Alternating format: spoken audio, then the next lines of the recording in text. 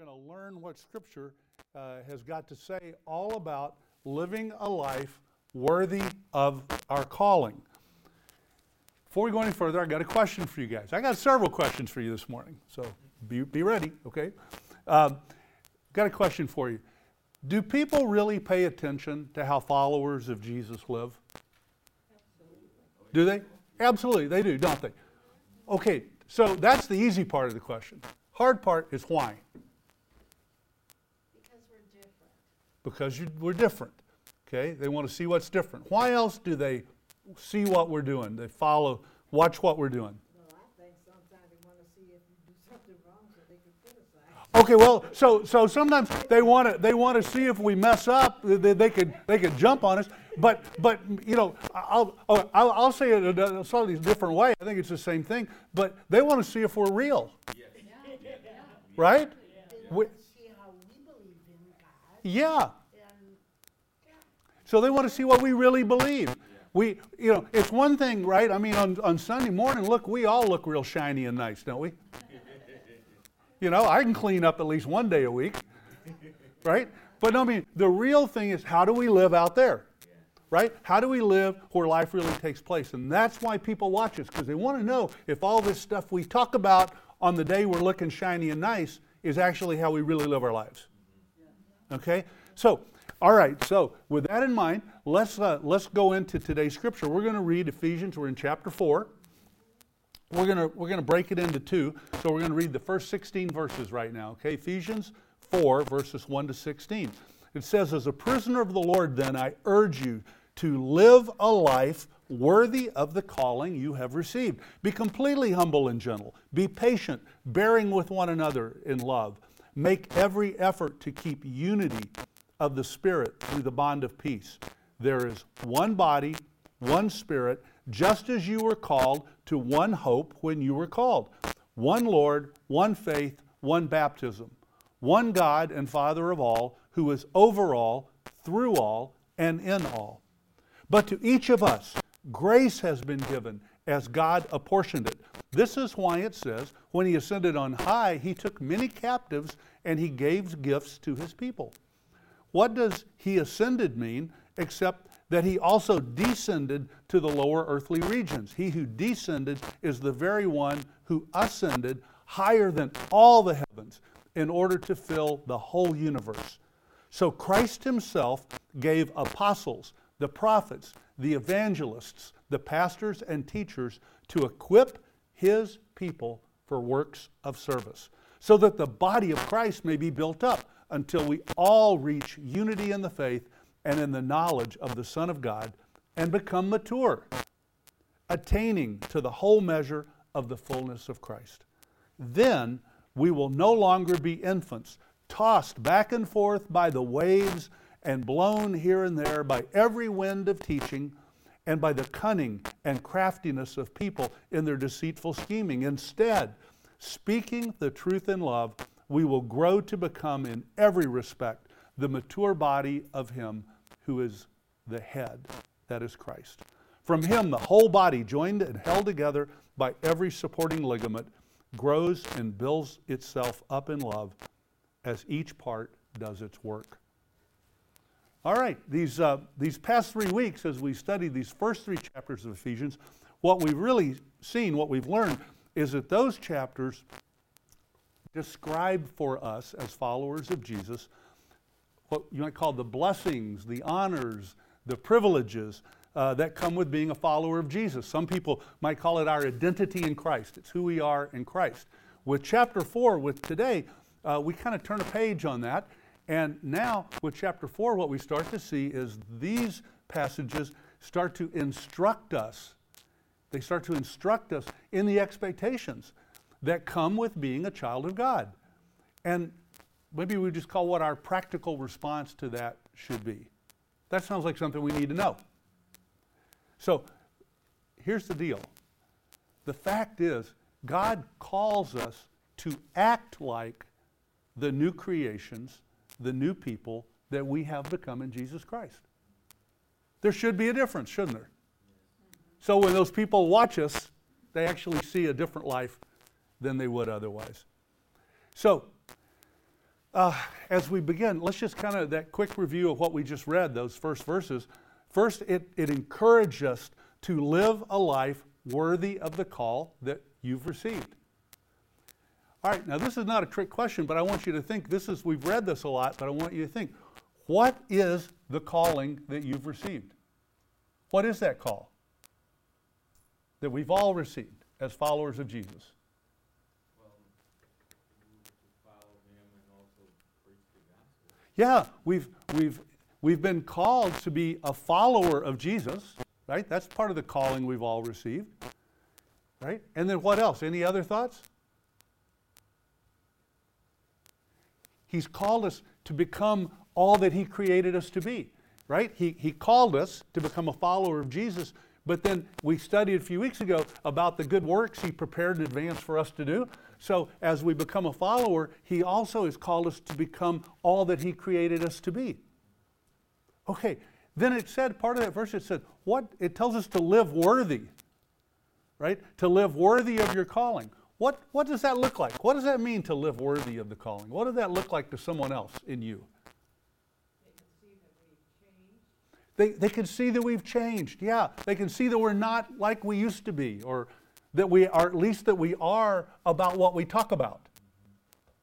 Okay, that's great.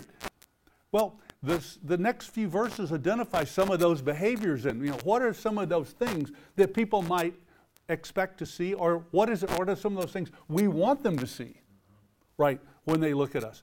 Interestingly enough, when it listed some of those behaviors that we would want to be exhibiting, it mentions humility. Isn't it always a bummer how it starts with the hard ones? It always starts with the hard ones, okay? Mentions humility, and then gentleness, and patience, and bearing with one another in love. Okay, one more question here. Why are these attributes, these ways of living, so important? Well, it shows that, we care Yeah, about other people. it shows that we care. God wants us to care and love other people. And God wants us to love and care for other people. And so these, if people, when they look at us, right, if they would say, if I said, hey, I'm, so-and-so, tell me some words that would describe them, right?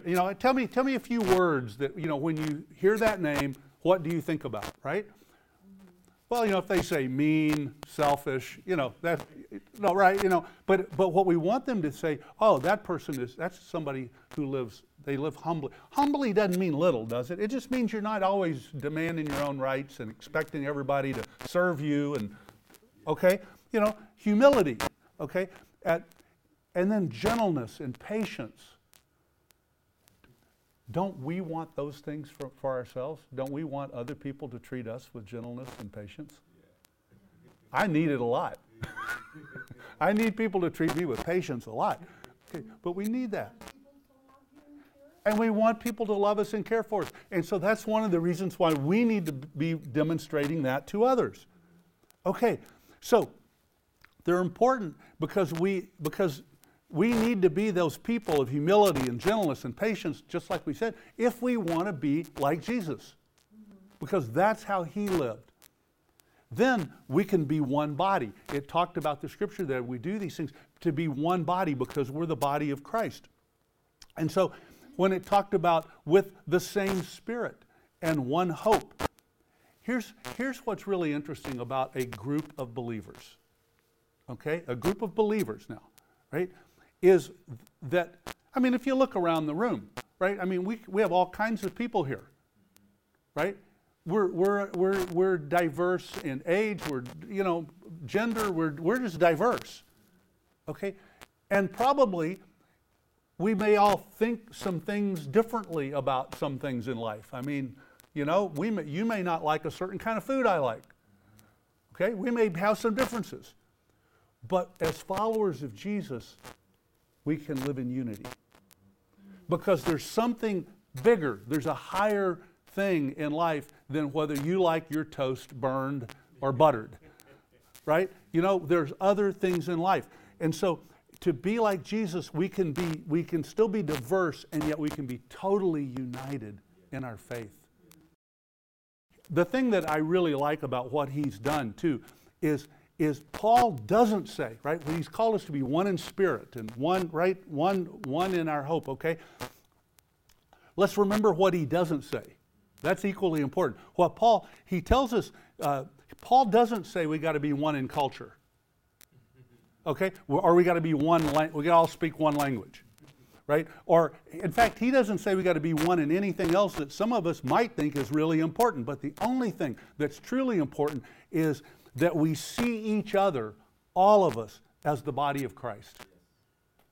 Because when we focus on that, there's the unity. As we see each other as the body of Christ. One body. Now, I'm gonna go just a little deeper on that one point right there, okay? That one body. Let's go practical. You've got one body. I mean, literally, right? You've got one body, okay? So now, if your foot, anybody's foot ever hurt them? Anybody's foot hurt them right now? Okay. In fact, if your foot's not hurting you, anybody here got a little pain somewhere? You don't have to tell me where it is, but you got a little pain somewhere? Yeah, okay. Now here's the point. So let's say your foot's hurting you right now. Well, I mean, that's kind of annoying, isn't it? Wouldn't you be happier if your foot wasn't hurting? Yeah. Okay. You're going to cut it off? No. Are you going to pound on? Are you going to talk mean to it? You're going to yell at it? No. Okay. If your foot was causing you some difficulty or some pain, you wouldn't cut it off because you know you need your foot, right? You know you need it. So you'd figure out how to help it get healthy again. You'd figure out how to try and bring it back. Okay? Well, it's the same with other parts of the body within the church, with other people. There's going to always be somebody around in your life that's going to, let me just be real blunt, going to annoy you a little bit, or somebody that they don't see things the way you do. But that's somebody else in the church even. But you know what? We're all called to be one body. And just like you would with your own body, you wouldn't kick that part out. You wouldn't yell at it. You'd try to figure out how to bring it back in and love it and be patient and kind. That's what we're called to do. It's the same with these other parts of the body within the church, with those people. They need our gentleness. They need our kindness. They need our patience to help them get back to functioning properly, to become all that God created them to be. And that's the role we have. So now we'll go back to Paul, and we see all of us as that one body, that we're all led by the same Holy Spirit. We're all led by the same Holy Spirit, and that we share the same hope of salvation and eternal life in Jesus. Because verse 5 in our passage we read said, one Lord, one faith, one baptism, and one God, Father of all. Okay, so next after that, Paul tells us about what's called the fivefold ministry of the church. The gift of apostles, prophets, evangelists, pastors, and teachers to the church. Each of them, it says it's with an assignment from God. Each of them with a unique assignment. Now, let me apply this passage right here within our own body so we understand. Because this is meant right here. Our lead pastor, Pastor Cindy, was called by God to serve in the ministry. As a result, according to Paul, according to God's word, she's a gift to this church. She's a gift to this body of believers. So then the verses following describe why their assignments, her assignment, are so important. And it's to equip God's people to build up the body so that unity and maturity in faith can be achieved. Can be achieved. Okay. Here's the reason why that's so important. That word maturity. Because when we're mature in our faith, and let's just flesh that out just a little bit. I mean, when we're mature in our faith, we understand what God's word says, right? We may not like all of it even, but we understand it. We know what it is, okay? But we understand what we believe. We understand why we believe what we believe. and we understand God's word. Okay, the more you understand that, the more difficult it is for the enemy to deceive you. The more you understand the real thing, the more easily you'll recognize the fake thing. Finally, then, since every part of the body of believers is functioning in its proper role, then that way the church is built up. The body of believers is built up. And verse 16 said, as each part does its work. Just like back to your body and your foot or your hand or your neck, if it's hurting, you need to help get it well, because we need all the parts of our body to work together so that we can walk out to our car and leave in a little bit, right? I mean, we need all the parts to function properly. Well, the body of Christ is meant to function properly like that too, just like a healthy body. Okay? All right, so with all that in mind, let's continue and let's read the rest of today's scripture. So that's Ephesians 4, starting in verse 17 and through 32. So Paul says, so I tell you this, and I insist on it in the Lord, that you must no longer live as the Gentiles do in the futility of their thinking. They are darkened in their understanding and separated from the life of God because of the ignorance that is in them due to the hardening of their hearts. Having lost all sensitivity, they've given themselves over to sensuality as to indulge in every kind of impurity and full of greed. That, however, is not the way of life you learned when you heard about Christ and were taught in him in accordance with the truth that is in Jesus. You were taught, with regard to your former way of life, to put off your old self, which is being corrupted by its deceitful desires, to be made new in the attitude of your minds, and to put on your new self, created to be like God in true righteousness and holiness. Therefore, each of you must put off falsehood and speak truthfully to your neighbor, for we are all members of one body. In your anger, do not sin. Do not let the sun go down while you're still angry. And do not give the devil a foothold. Anyone who's been stealing should stop. They must no longer steal, but work to do something useful with their hands, that they may have something to share with those in need. Do not let any unwholesome talk come out of your mouths, but only what is helpful for building others up according to their needs, that it may benefit those who listen. And do not grieve the Holy Spirit of God, with whom you were sealed for the day of redemption. Get rid of all bitterness, rage, and anger, brawling and slander, along with every form of malice. Be kind, be compassionate to one another, forgiving each other, just as in Christ God forgave you. How many of you would acknowledge that God has been very patient with you? God has been very patient with you. And he's helped a lot, hasn't he? I mean, okay, yeah. And would you also be willing to acknowledge that he's not only been patient with you, but he's had to forgive you for some stuff? Yeah, maybe already today, somewhere, right? I mean, okay. Then all this, if you want to sum up this, everything we just read, then what it says, if what we just said was true for you, then he's just saying, then do that for others. Then do that, live that way for others. Those verses, they make clear that becoming a follower of Jesus isn't just a strategy for improving your life. Okay, like we said a while ago, it's not just a fresh coat of paint. Becoming a follower of Jesus is a total transformation. Scripture speaks of a renewed mind, a renewed heart, and a renewed will, and new desires that line up with God's best for you. Then he describes this transformation as putting off the old self and putting on the new self, created to be like God in true righteousness and holiness. And the remainder of those verses in chapter 4 describe what that new life looks like. Once we've done those things, once we've put off the old self, put on the new self, and we've transformed our heart and our mind, renewed it, what does it look like? It's a life of speaking truthfully, rejecting anger, not stealing, but working to earn what you need.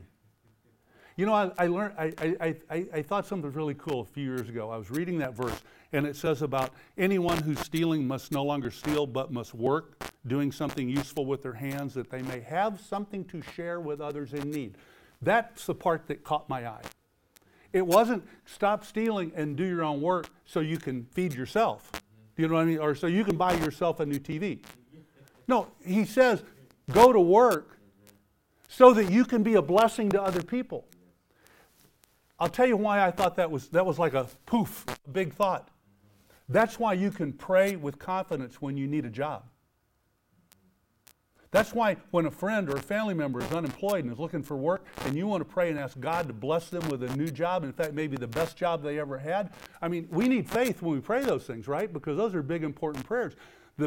I think the biggest reason we can pray that in faith is because God doesn't want to just give them a job so they can eat steak instead of ground meat. He wants them to have a job so that they can not only meet their own needs, but they overflow so they can become a blessing to others. So I think that's a prayer God wants to answer. So if you know anybody that needs a job, I know right now it's pretty hard to find people. Everybody's got one that wants one, it seems like. But I mean, I just love that. Okay? So anyway, we're called to be these new people. The other thing it calls us to do is to be an encourager. He says to build other people up.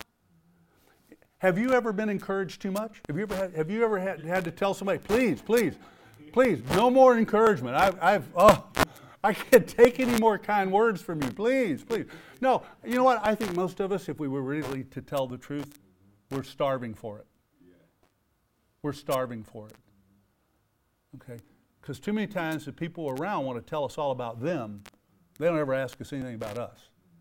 Okay? We're dying for encouragement. For someone who would take the time to notice enough about us to find the good, to point it out and build us up. Now, you talk about, do people notice if are we a follower of Jesus and do they watch our lives to want to see if anything's different? There's a way to be different. Be an encourager.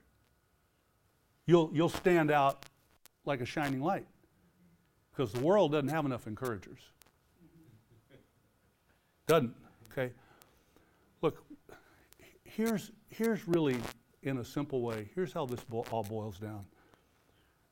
Can I suggest that we ought to all remember that the only reliable evidence that any of us are actually followers of Jesus, okay, are actually followers of Jesus, has got nothing to do, really, with our past experience of receiving Jesus. It's got everything to do with the degree to which our current life reflects Him. I could tell you a lot of stuff about me. It might not be true. I mean, I can tell you all kinds of things about my past. What happened, didn't happen, should have happened. Maybe it's true, maybe it's not. The best reflection, though, the best proof that what I tell you is true is when you look at my life, what do you see? When I open my mouth and I talk, what do I say? Okay.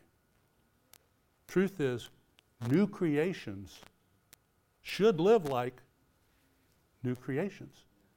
Right? 2 Corinthians 5:17 says, if any person is in Christ, they are a new creation. So, based on all this, right, everything we've studied this morning and talked about, I think the practical question for all of us should be to ask, well, then how can I live my life? How can I make sure I'm living my life worthy of that calling, right? Worthy of that calling, to be that son or daughter of God. So let's just take a minute and say, well, then, okay, how do you live a life worthy of the calling? What would be some attributes? What would be some things we'd do, okay? Well, the first thing, which is pretty simple, but it's what we said right there, is you got to be a new creation. I mean, without that, right, you don't, all the stuff after it doesn't really happen. Okay, obviously that begins by becoming a follower of Jesus. But I guess I would say in verse 17, it kind of said it differently. I'll just sum it up. It says, but examples of being a new creation, one of them would be simply not living like someone who's not a new creation. Our life ought to be a little different. Other verses say we should speak truthfully to others, but in love. We got a lot of people talking to us, but sometimes they don't use love. They're so anxious to tell us what they think, what they know, and what we're doing wrong. There's no love. Okay? I don't know about all of you. I respond a whole lot better to love. Okay? So we need to make sure whatever we do is we're speaking truthfully, yes, but in love. Easy to say, hard to do. Called to do it. Okay? Then it says we're supposed to say things that are helpful. Verse 29, it said, say things that are helpful for building others up according to their needs. You know, I don't know about you, but most people I've known in my life that their lives are messed up. When you get beyond the level of, the superficial level, they know their life is messed up. They know it. They may not want to admit it, but they know it. They really don't need us to tell them that. What they really could use is some love, some encouragement, right?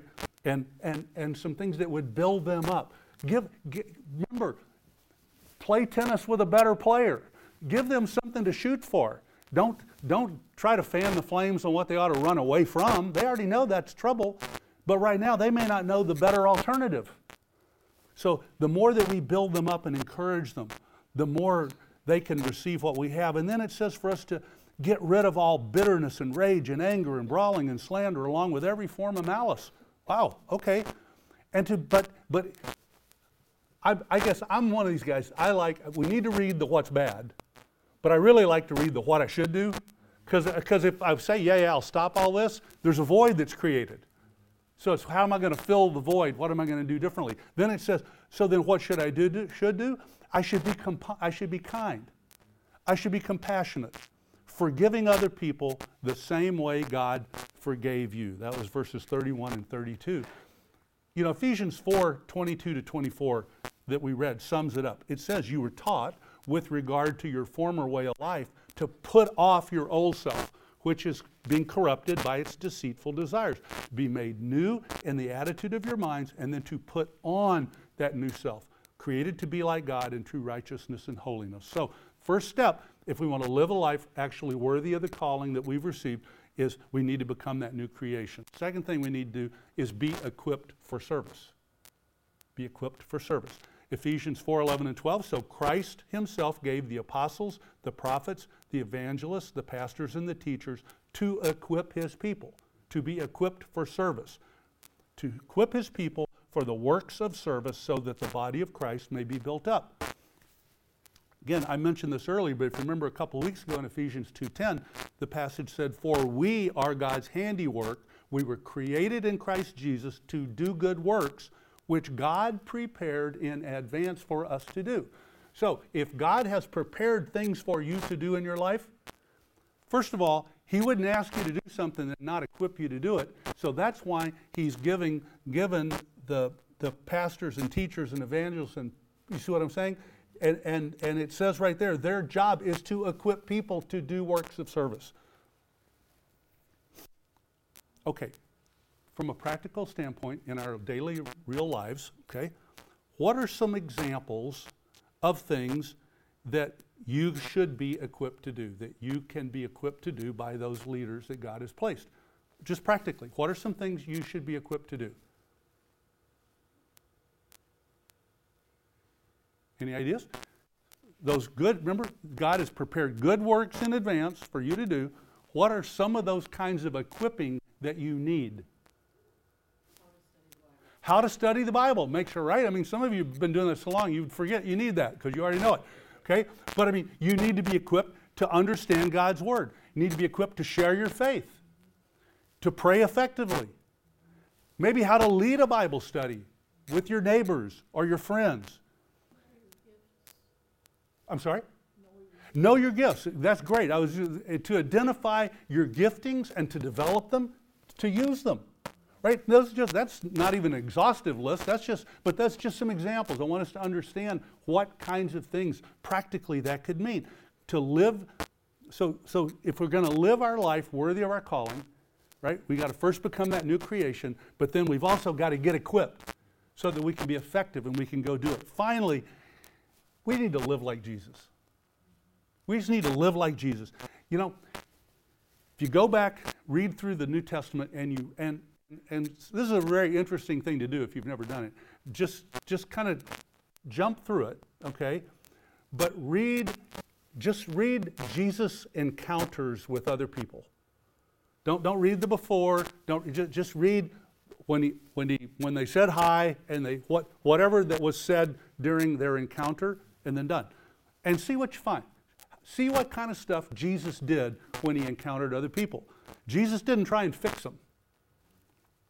He helped them to change by becoming a new creation. He called them to something better. Okay? We can live like Jesus when we demonstrate humility and we don't demand everything we think are our rights.